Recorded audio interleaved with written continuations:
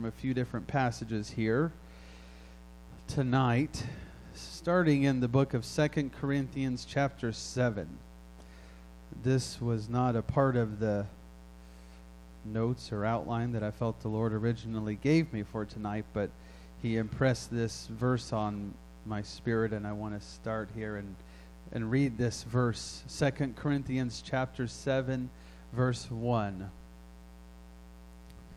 It says, "Having therefore these promises, dearly beloved, let us cleanse ourselves from all filthiness of the flesh and spirit, perfecting holiness in the fear of God." I just want to point out to you a few things from this verse. First of all, who is it that's supposed to do the cleansing?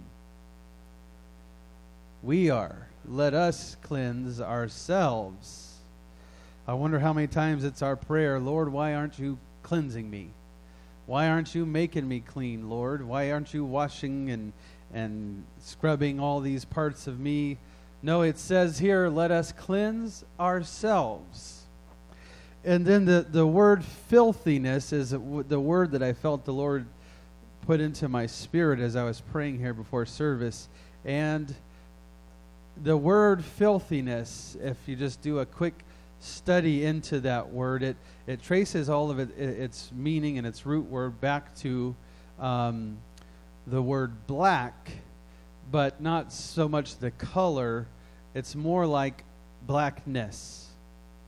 And then it actually talks about a stain. So every time that we see that word and words with that root word, it has to do with a stain, or oftentimes it's the word defiled. So once something is defiled, it is stained. And the filthiness it's talking about the result, but it's also talking about the action that caused the result. So when the scripture says for us to cleanse ourselves of filthiness, it's saying, well, you don't just take a bath and then go and get dirty again. No, you cleanse yourself from the action that is causing the dirtiness. Does that make sense? You've got to get that washed away. You've got to get it actually taken care of. Cleanse ourselves from the actions that we are doing that are making us stained or defiled. Now, let me just also point out while we're here, because I will be honest, in my own thinking and quoting of this scripture in my mind, I really just said the phrase in my head, filthiness of the flesh. But that's only part of it here. It says, cleanse ourselves of all filthiness of the flesh and spirit.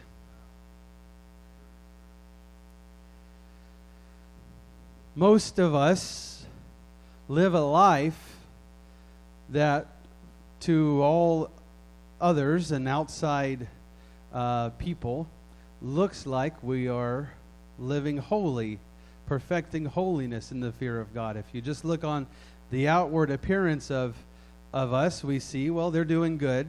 They got their act together. They're acting right, talking right, dressing right, appearing right. Well, all of that stuff is the flesh.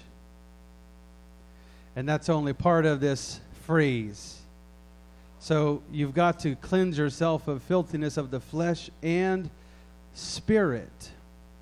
My spirit could be so dirty, so unclean, so filthy, and not a single person know it, because you all don't see spirit. And we don't see spirit. We just usually encounter flesh, and then maybe sometimes we're left with a little bit of an impression about a person, but we're pretty good, I think, if we're honest with ourselves, at trying to make a good impression on other people. I want you to see this about me. I want you to think this about me. And so I can put that portrayal of myself out and then hide what could be the spirit and filthiness of the spirit. Now, I just feel like the Lord wanted us to start here because I believe He's going to give us some practical things to help us through His Word tonight. But as we talk about and read about what we're going to see tonight, keep this in your mind, that it's going to help me if I allow it to. The Word and what the Lord wants to do is going to help me make sure I'm cleansed inwardly and outwardly, or as the Scripture might say, throughout, inwardly and outwardly, cleansed of the filthiness of the flesh and the spirit. I want you to look at, let's go to Romans chapter 12, verse 18.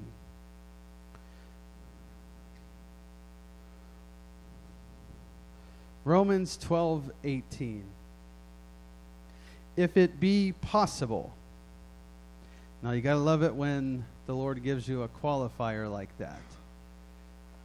If at all possible. Now you're going to have to start by making the case of why it's not possible if you're not going to do what it tells you to do. It says, if it be possible, as much as lieth in you, live peaceably with all men. Everybody say all men.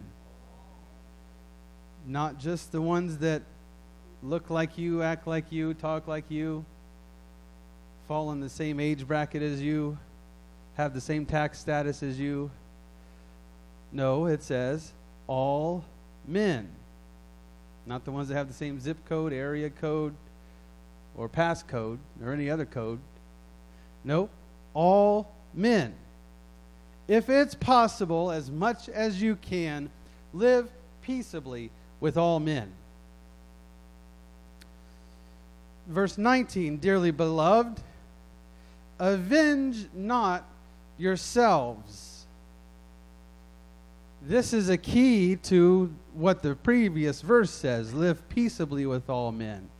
I cannot live peaceably with men that I am trying to get even with.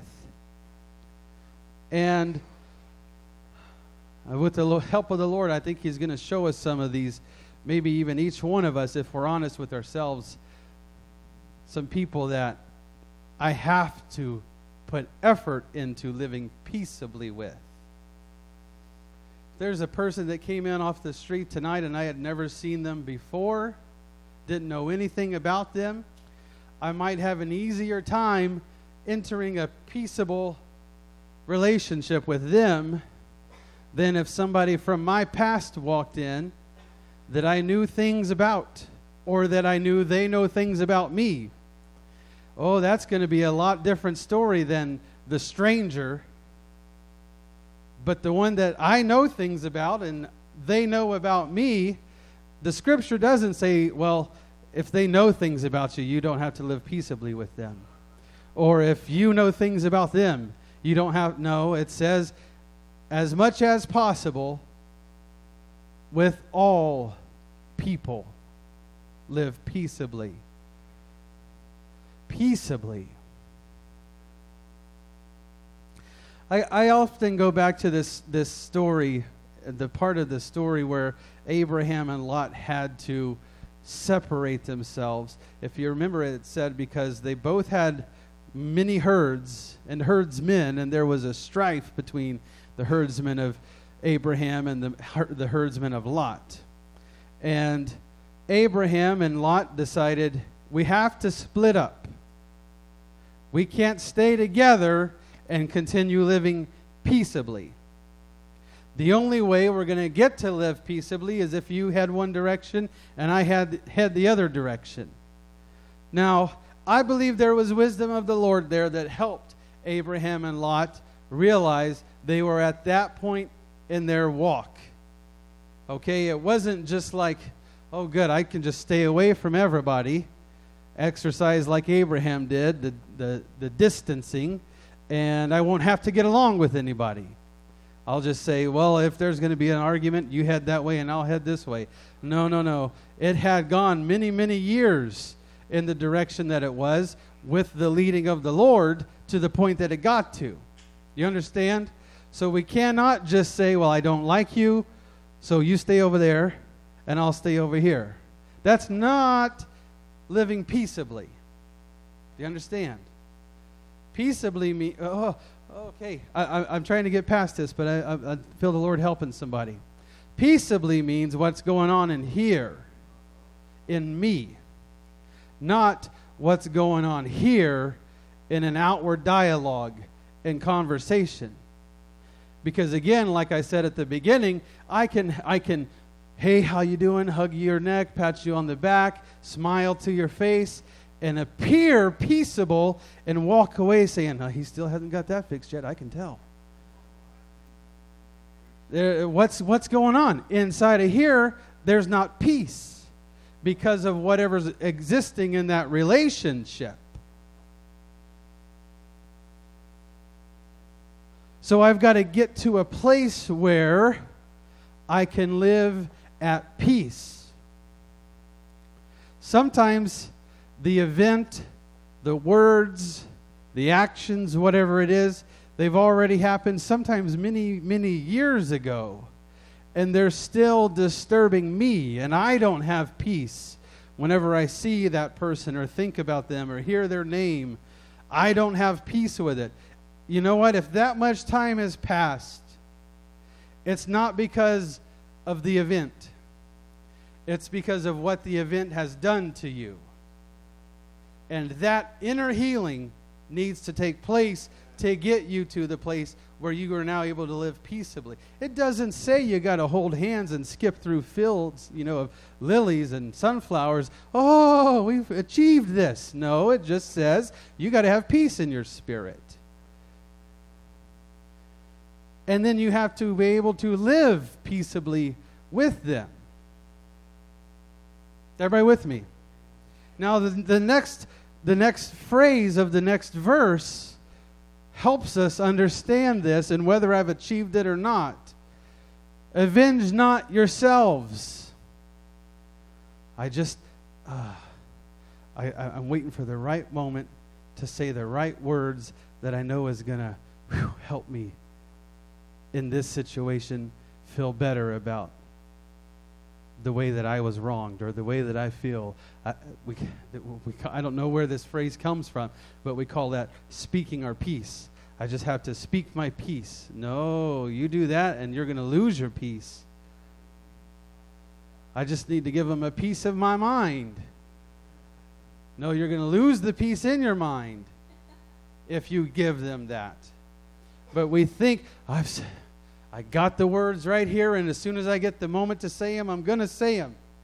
If you've ever been there and you've ever said it, then you realize saying it does not solve anything. It just prolongs the issue. But to avenge myself means I know in some form a type of punishment needs to be served to the other party. And I'm going to make sure that it happens.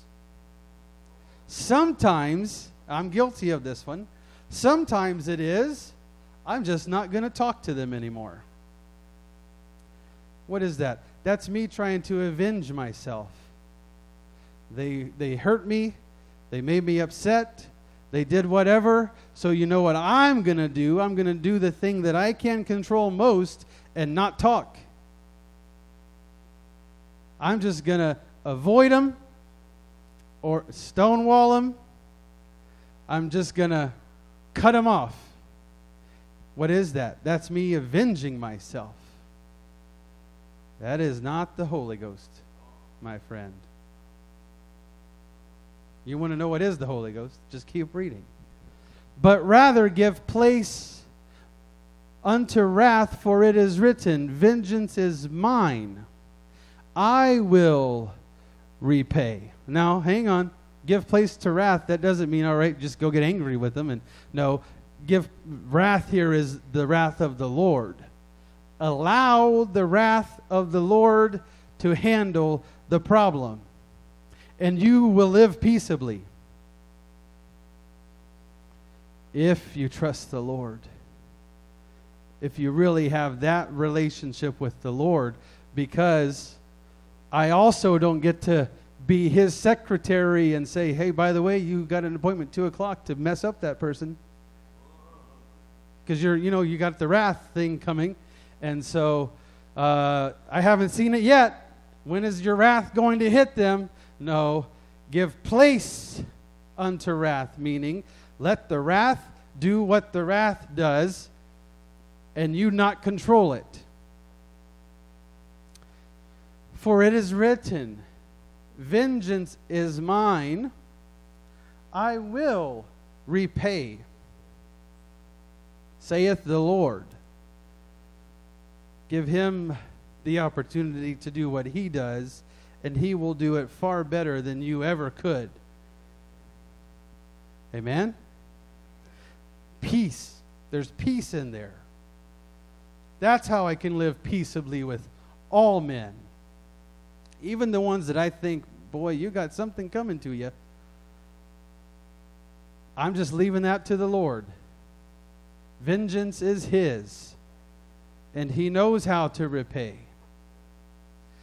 You might remember a couple of weeks ago we talked about David a little bit, and one of the Psalms where he wrote that my feet almost slipped, well nigh slipped. You remember that?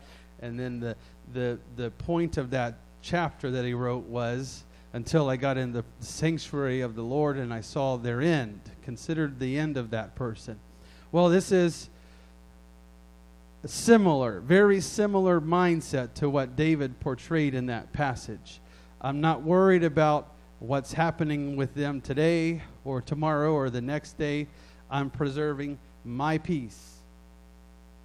Everybody say peace. I'm preserving my peace. I want you to look at, one more setup scripture, and then we're going to dive into a story. 2 Samuel chapter 22, verse 35. 2 Samuel 22:35. These are the words of David that we were just talking about. This whole chapter, 2 Samuel 22, it's actually a psalm written and recorded by David. But in there, and he talks about the Lord did this for me and that for me, and he saved me here, and he fought for me here, and he won this victory. All it's just a recording of how awesome the Lord was for David. But here in this verse he says, David says, he teacheth my hands to war.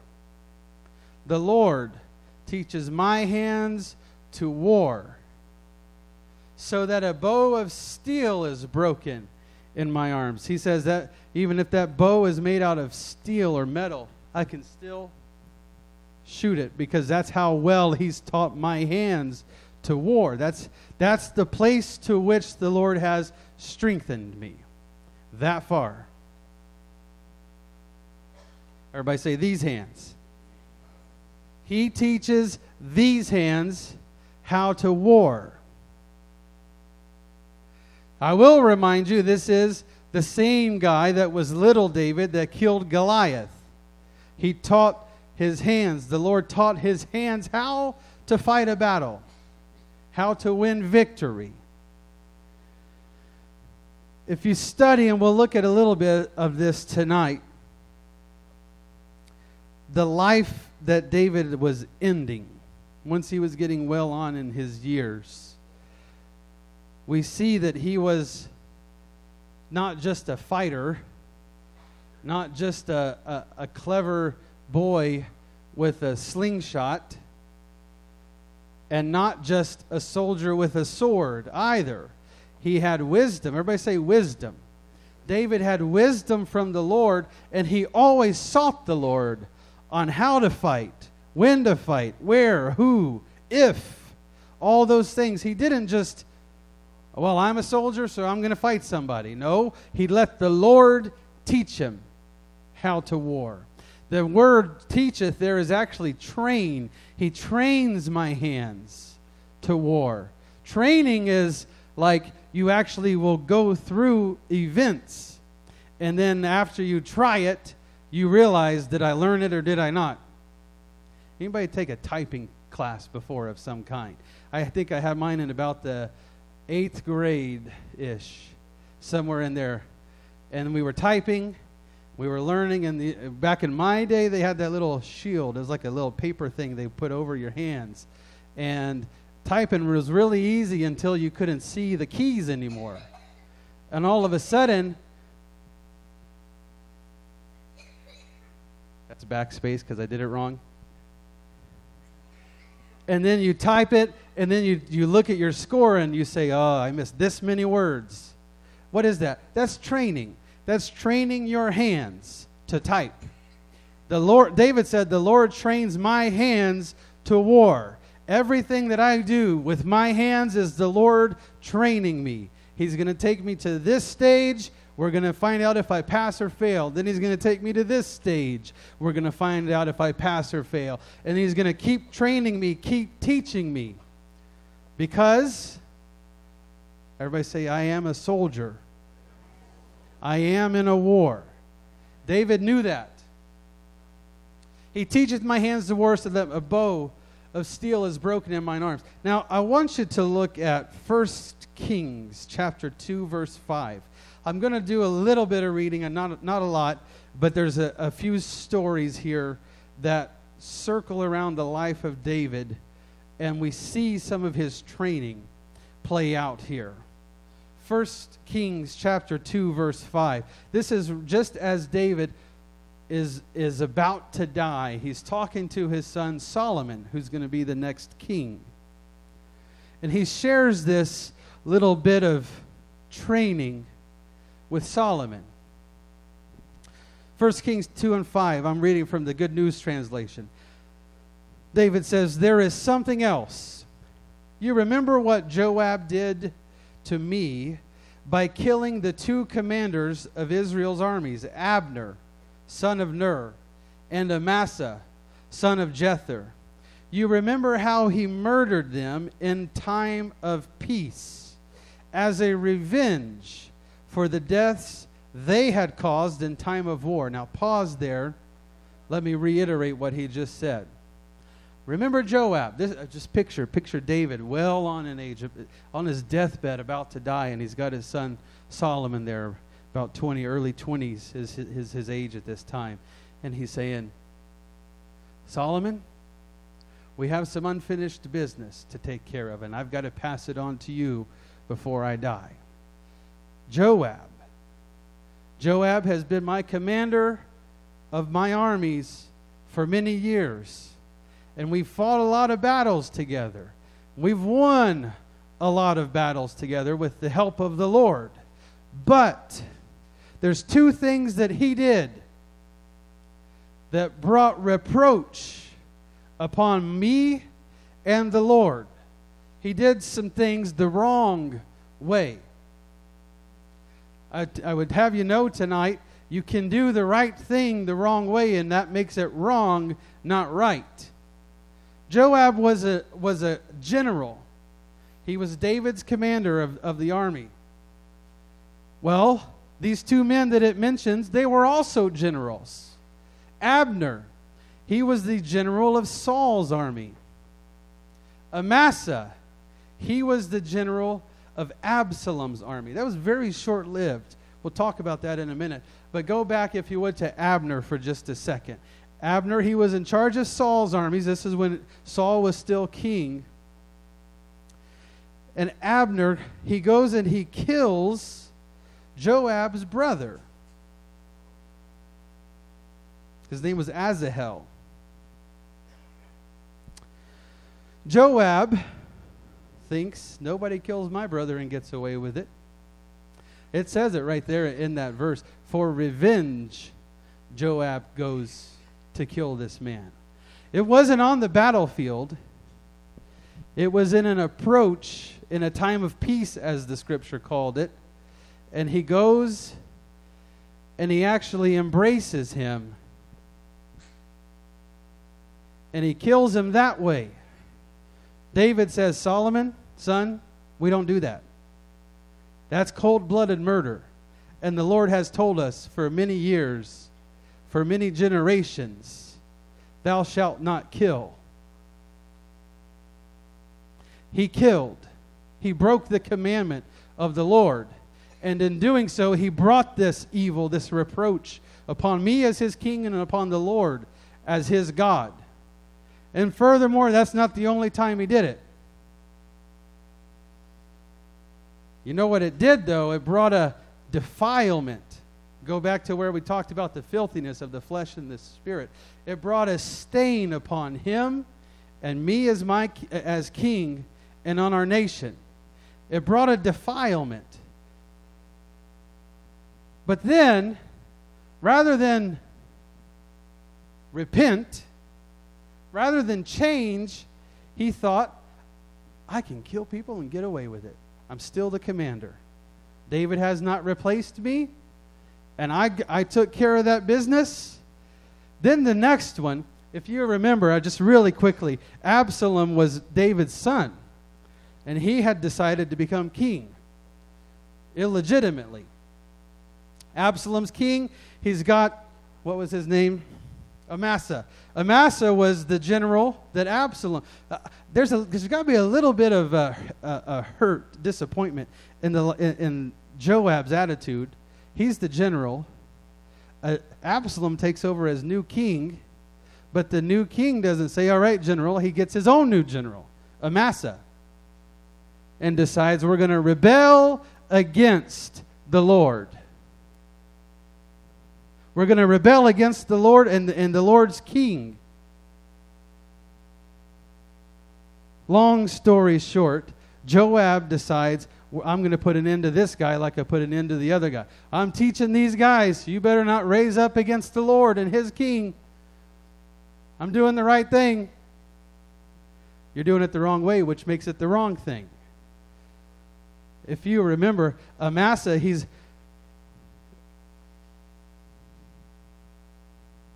he's plotting. That's the word. Amasa's plotting against David because they're trying to overthrow.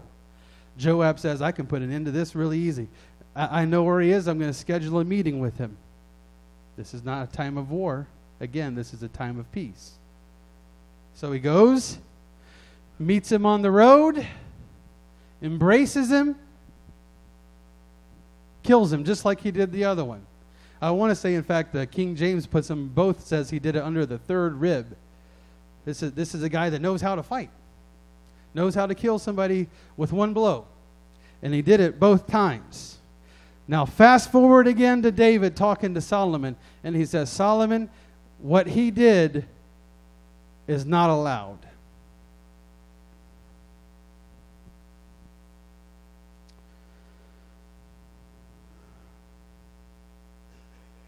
He killed innocent men, and now I bear the responsibility for what he did, and I suffer the consequences. You know what to do, David tells Solomon. You know what to do. You must not let him die a natural death. He had done the right thing, but the wrong way. He was trying to take revenge. And revenge is not something that's ours to take. If we don't learn anything else tonight, please learn that. The Lord is the one that takes revenge. Amen? Look at 1 Samuel chapter 3. This is the last passage I want us to look at tonight. Some of you men that were here a few weeks ago at men's prayer Saturday morning, you heard a little bit of this. I want you to see it in the scripture. 1 Samuel 31, verse 3. Again, we're looking at David, the one who was being trained. He says, he teaches my hands to war. Sometimes part of warring is knowing when not to war. Joab didn't know the difference. If Joab would have went back to David and said, King, you know what these guys are up to. Let me just take about 3 men with me so it becomes a legitimate time of war. We'll go and we'll fight them, and we'll do it the proper way. Well, David knows there's proper and there's improper. 1 Samuel 31, verse 3. We're going to read just quickly about the death of Saul. Again, in this other translation, it's easier to read and listen to, I think. It says, the fighting was heavy around Saul, And he himself was hit by many arrows and badly wounded. And he said to the young man carrying his weapons, "Draw your sword and kill me, so that these godless Philistines won't gloat over me and kill me." That's pretty heavy right there. But Saul says, "I can't be taken captive, so just go ahead, son. End it for me." But the young man was too terrified to do it. So Saul took his own sword and threw himself on it. The young man that saw that Saul was dead, the young man saw that Saul was dead. So he threw himself on his own sword and died with Saul. Does everybody see that? Verse 5. Let me read that King James real fast so we get all on the same page. When his armor bearer saw that Saul was dead, he fell likewise upon his sword and died with him. Now jump down, if you will. We'll go to keep reading, verse 6.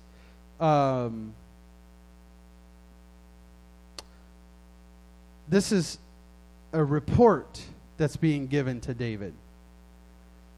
It says it's an Amalekite that comes and tells him, "This is what I saw this." He's bringing the news. It's all a lie, first of all. Okay, don't get too confused. But he's bringing David this news about Saul being dead, and he tells him, "Well, that's what happened. What we just read is what really happened." This is what he tells him. 2 Samuel 1 verse 6. This is David now finding out from this Amalekite. 2 Samuel 1 and 6. The young man is talking to David. He says, "I happened to be on Mount Gilboa, and I saw that Saul was leaning on his spear, and that the chariots and cavalry of the enemy were closing in on him. Then he turned around and saw me." Okay, this kid is just fabricating left and right. We just read what really just happened, right? Saul realizes, I'm mortally wounded. I need to just die here rather than be taken captive. So he asks the young man to take his life, his armor bearer. He doesn't do it, so he takes his own. Does everybody agree that we just read that's what happened? Now what this guy says, they're not even close. I mean, he kind of heard maybe some bits and pieces, or he made up this stuff, which happened to be similar to the truth. But this is what he says. "I saw Saul leaning on his spear, that chariots and cavalry of the enemy were closing in on him. Then he turned around and saw me, and he called to me, and I answered, 'Yes, sir.' He asked who I was, and I told him I was an Amalekite. Then he said, 'Come here and kill me, for I've been badly wounded, and I'm about to die.' So I went up to him and killed him." That's what he says. "So I stood upon him and slew him." This guy is just a joker, I tell you what. He's not even telling anything near the truth, but he's trying. Well, you'll see in a minute what he's trying to do. He's telling David, "I did the admirable thing by taking the life of the king, honoring his wish. Because I was sure that he could not live after that he was fallen. I took the crown that was on his head, the bracelet that was on his arm, have brought them hither to my Lord." Jump down to verse 14. Again, you can think you're doing the right thing, but if you're not doing it the right way, it's not the right thing to do. David said to him, "How wast thou not afraid to stretch forth thine hand to destroy the Lord's anointed?" Then David called one of his men and said, "Kill him." Whoa, wait a second. You know that story I told you about how I got this crown and these armbands? Well, I might have got a little bit of those details a little bit wrong, because I'm not sure if he is actually dead or not. Now that I think about it, I just see this kid backtracking. Because I really kind of thought maybe he was breathing a little bit. I'm not a doctor, okay? I'm not really trained in this field. I'm an Amalekite. I'm not even one of you guys. So if you don't want this, you just take the crown. Just take it. Take the armbands. I'll be going. You understand, David doesn't know anything different than what he's being told right here. And this guy thought he was going to go and get some kind of reward for what he did on the battlefield, or really for the lie that he told on the battlefield. Just this little side note. I'll give you what I think happened by putting these two stories together. Because if you go back to the other one, it says the next day the Philistines did go to the spoils. They found Saul. I hate to be graphic, but they took his melon and some other parts and hung those. Nothing is said about a crown or armbands or anything. So what I think is what happened. This Amalekite, stumbling through all these casualties, decide, hey, that's like a king's crown right there. I think this is, and he takes it, the crown and the armbands, and decides, I could probably get something for these. Now understand, I'm not trying to add to or change the doctrine or whatever. I'm just seeing how it went from day 1 to day 2. And how he literally had these things in his possession, but did not do any of the things that he said he did to get them. What did I start by saying? Cleanse yourselves from all filthiness of the flesh and the spirit. If there was a message that needed to be received by that young man, the Amalekite, it was, sir, young man, you've got some things in your spirit. You're looking for a reward that's not yours. And you're willing to fabricate, that's a fancy word for lie. You're willing to lie to get something that's not yours to begin with. What you ought to do is cleanse yourself from that.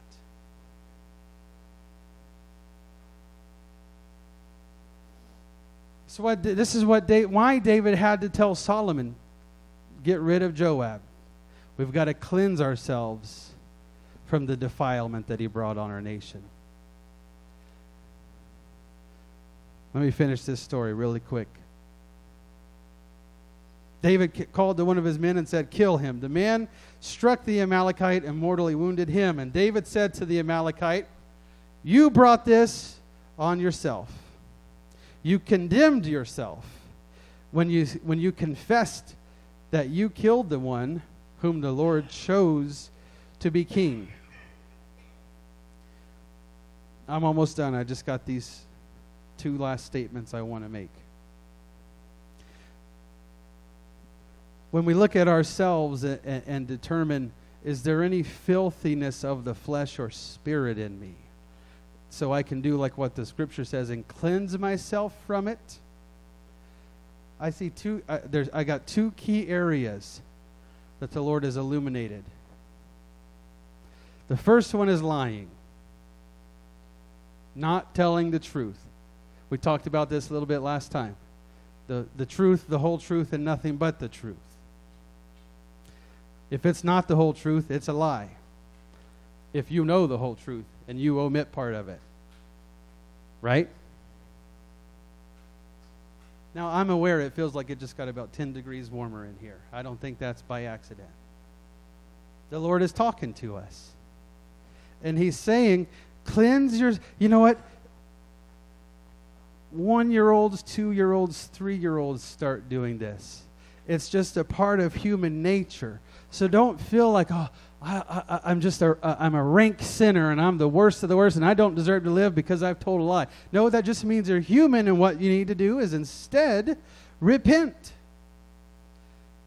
Folks, if it's in the Bible, written by the Apostle Paul to the church then why would I be so full of pride and egotistical to think, I got my lies under control? Everybody else, yep, I hope you read that verse. Me, I'm going to deal with mine right here, my way. I'm not trying to be crude or rude or any of that, but we have to be honest with the Lord. So this is the first area. Lying is never the right thing to do. It's not. The second one, and I remember a point in my life where a man of God that I respected and was hearing from the Lord at the time, he told me, sowing discord is never the right thing to do. Never. Everybody say never. There is never, ever, ever going to be a time where the right thing for you or me to do is go and say an ill word against my brother or my sister in the Lord that's going to drive a wedge between the person I'm talking to and the person I'm talking about. It's not. Scripture says these things the Lord hates, and one of them is he that soweth discord among the brethren.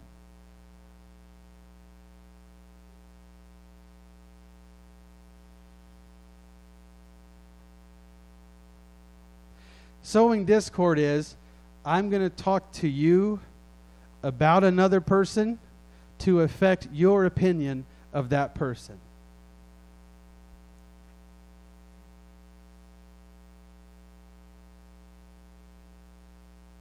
Sister Juanita, you won't believe what Sister Elena did the other day.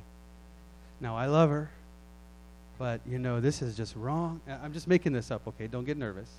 I'm giving you a real-life example. I saw her. Ooh, somebody wants to hear where I saw her. No,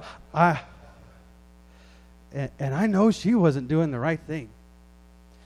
Now, I know that we go to church together, and you love her, and I love her, and we want what's best for her, but just between you and me, no, it's not. It quickly gets between her and her. It's not between you and me. It's to affect what's between you and them. That is sowing discord. And there is never a right time to do it. I'm gonna go on record right now as saying this, and I want you all to hear me and know that I've said it. If you ever question something that somebody else is doing, and it's disturbed you, and you got some issues, and you need some understanding and help with that, please talk to me about it. Don't go to the left or the right, or the front or the back. Don't find somebody and say, hey, you seem pretty smart about this. You probably have even seen it yourself.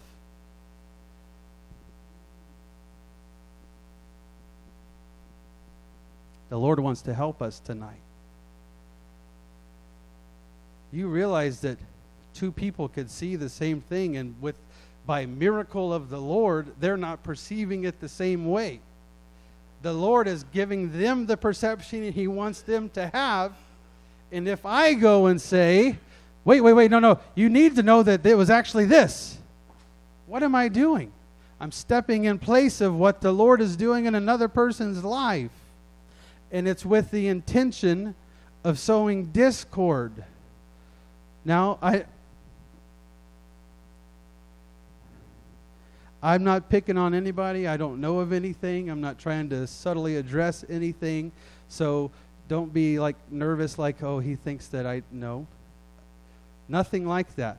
I'm trying to share the Scripture. The Lord's trying to share His Word with us tonight.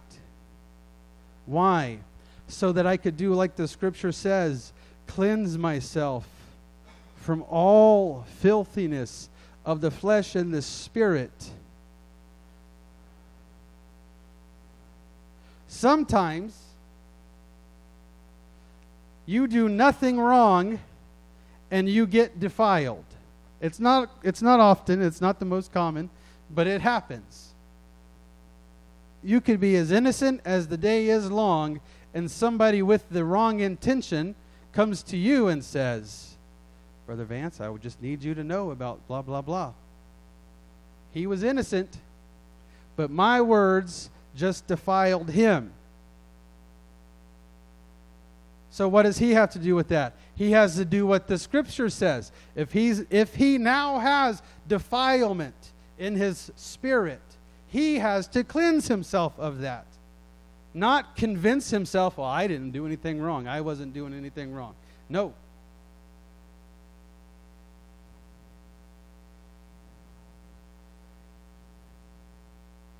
You can stand with me. I'm coming to a close here tonight. I believe what the Lord is sharing with us tonight is equally about helping us tonight with whatever has happened before in our past individually, and preparing you and I for the days ahead.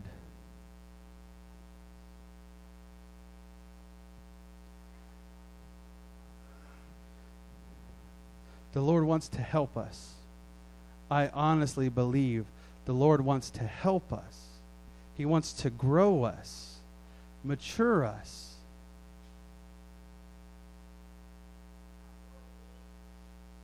The Scripture says that offenses must come. But woe unto him by whom the offense cometh. What that tells me is, my brothers and my sisters, you're never going to make it through the rest of your life without ever being offended by someone, something. Something's going to happen, and you will be offended in your spirit. Not like, oh, I can't believe he did that. No, I'm talking about a word, an action, an event, a feeling, something that comes into your life, and you wish it would not have happened because it upset you and the Spirit of God in you. That happens.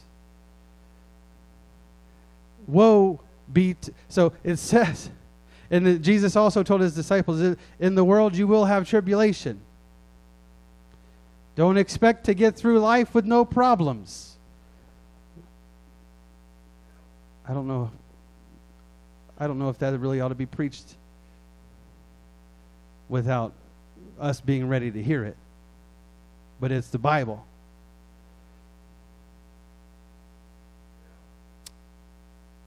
Tribulation will come.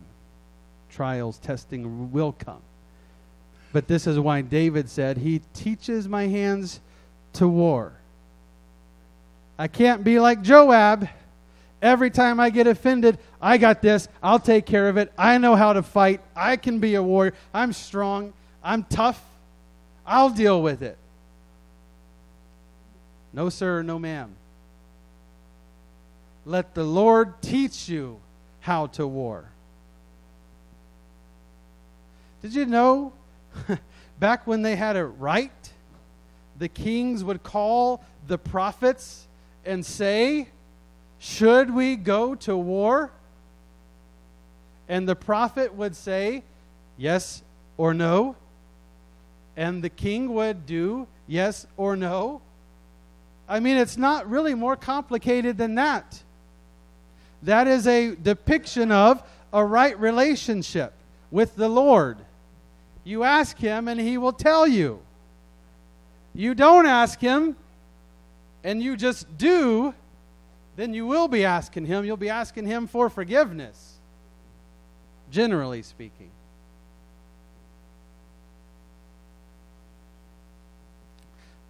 Would you just look at the person next to you and say, I love you?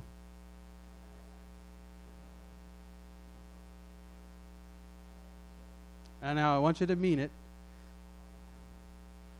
Not like we were talking about at the beginning, you know. I love you.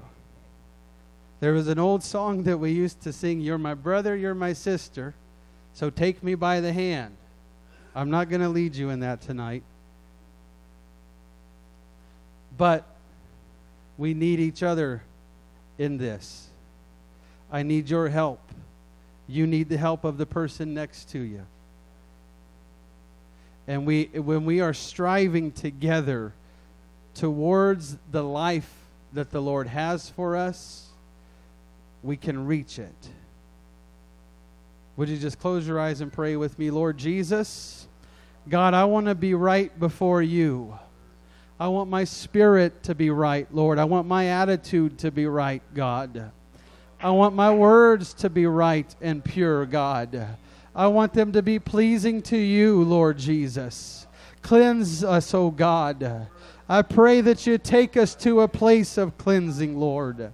I believe that it is through your grace, God. It is by your grace that you would wash us and cleanse us. And Lord, it's with your help, God, as you illuminate things in my life that would be filthiness of flesh or spirit, God, that you would help me. That you would help me, Lord Jesus. I'm leaning upon your grace, Father. I'm leaning upon your grace, oh God, for a cleansing work in my life. God, I don't want the stain. God, I don't want the defilement in my spirit, Jesus, but I want to be clean, right, and pure with you. In the name of Jesus, Father, help me. Father, help me, I pray. God, I want to be right with you. I want to be right. I want to be holy.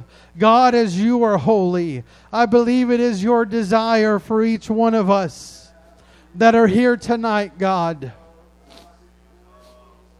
God, if I've got offense in my spirit, Jesus, I want you to help me with it.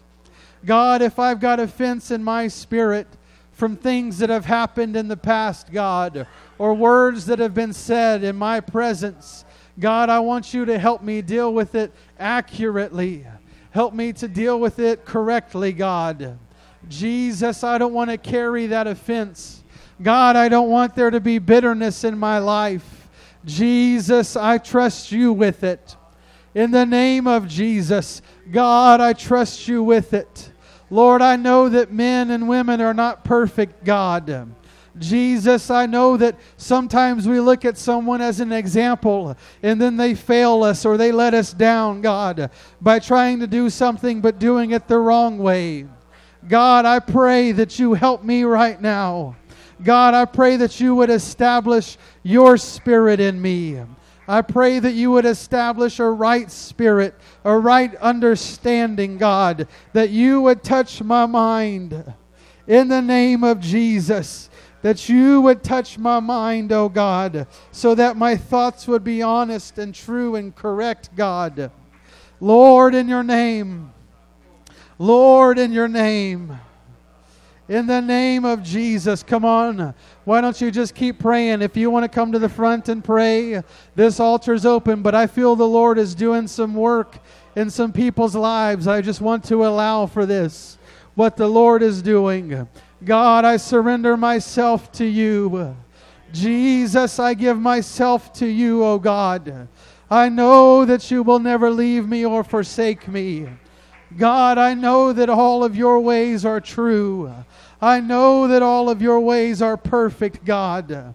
God, I'm not looking to the left or the right, Jesus, but I'm looking unto you. God, I know that you are faithful. God, I know that you are true and honest. All of your ways are perfect, Lord Jesus. God, I pray that you would help me. Help me to grow, oh God, into the right measure, into the right stature, which is the fullness of Christ. Lord, I want it in my life. God, I want to be as you are. I want to be like you, Jesus.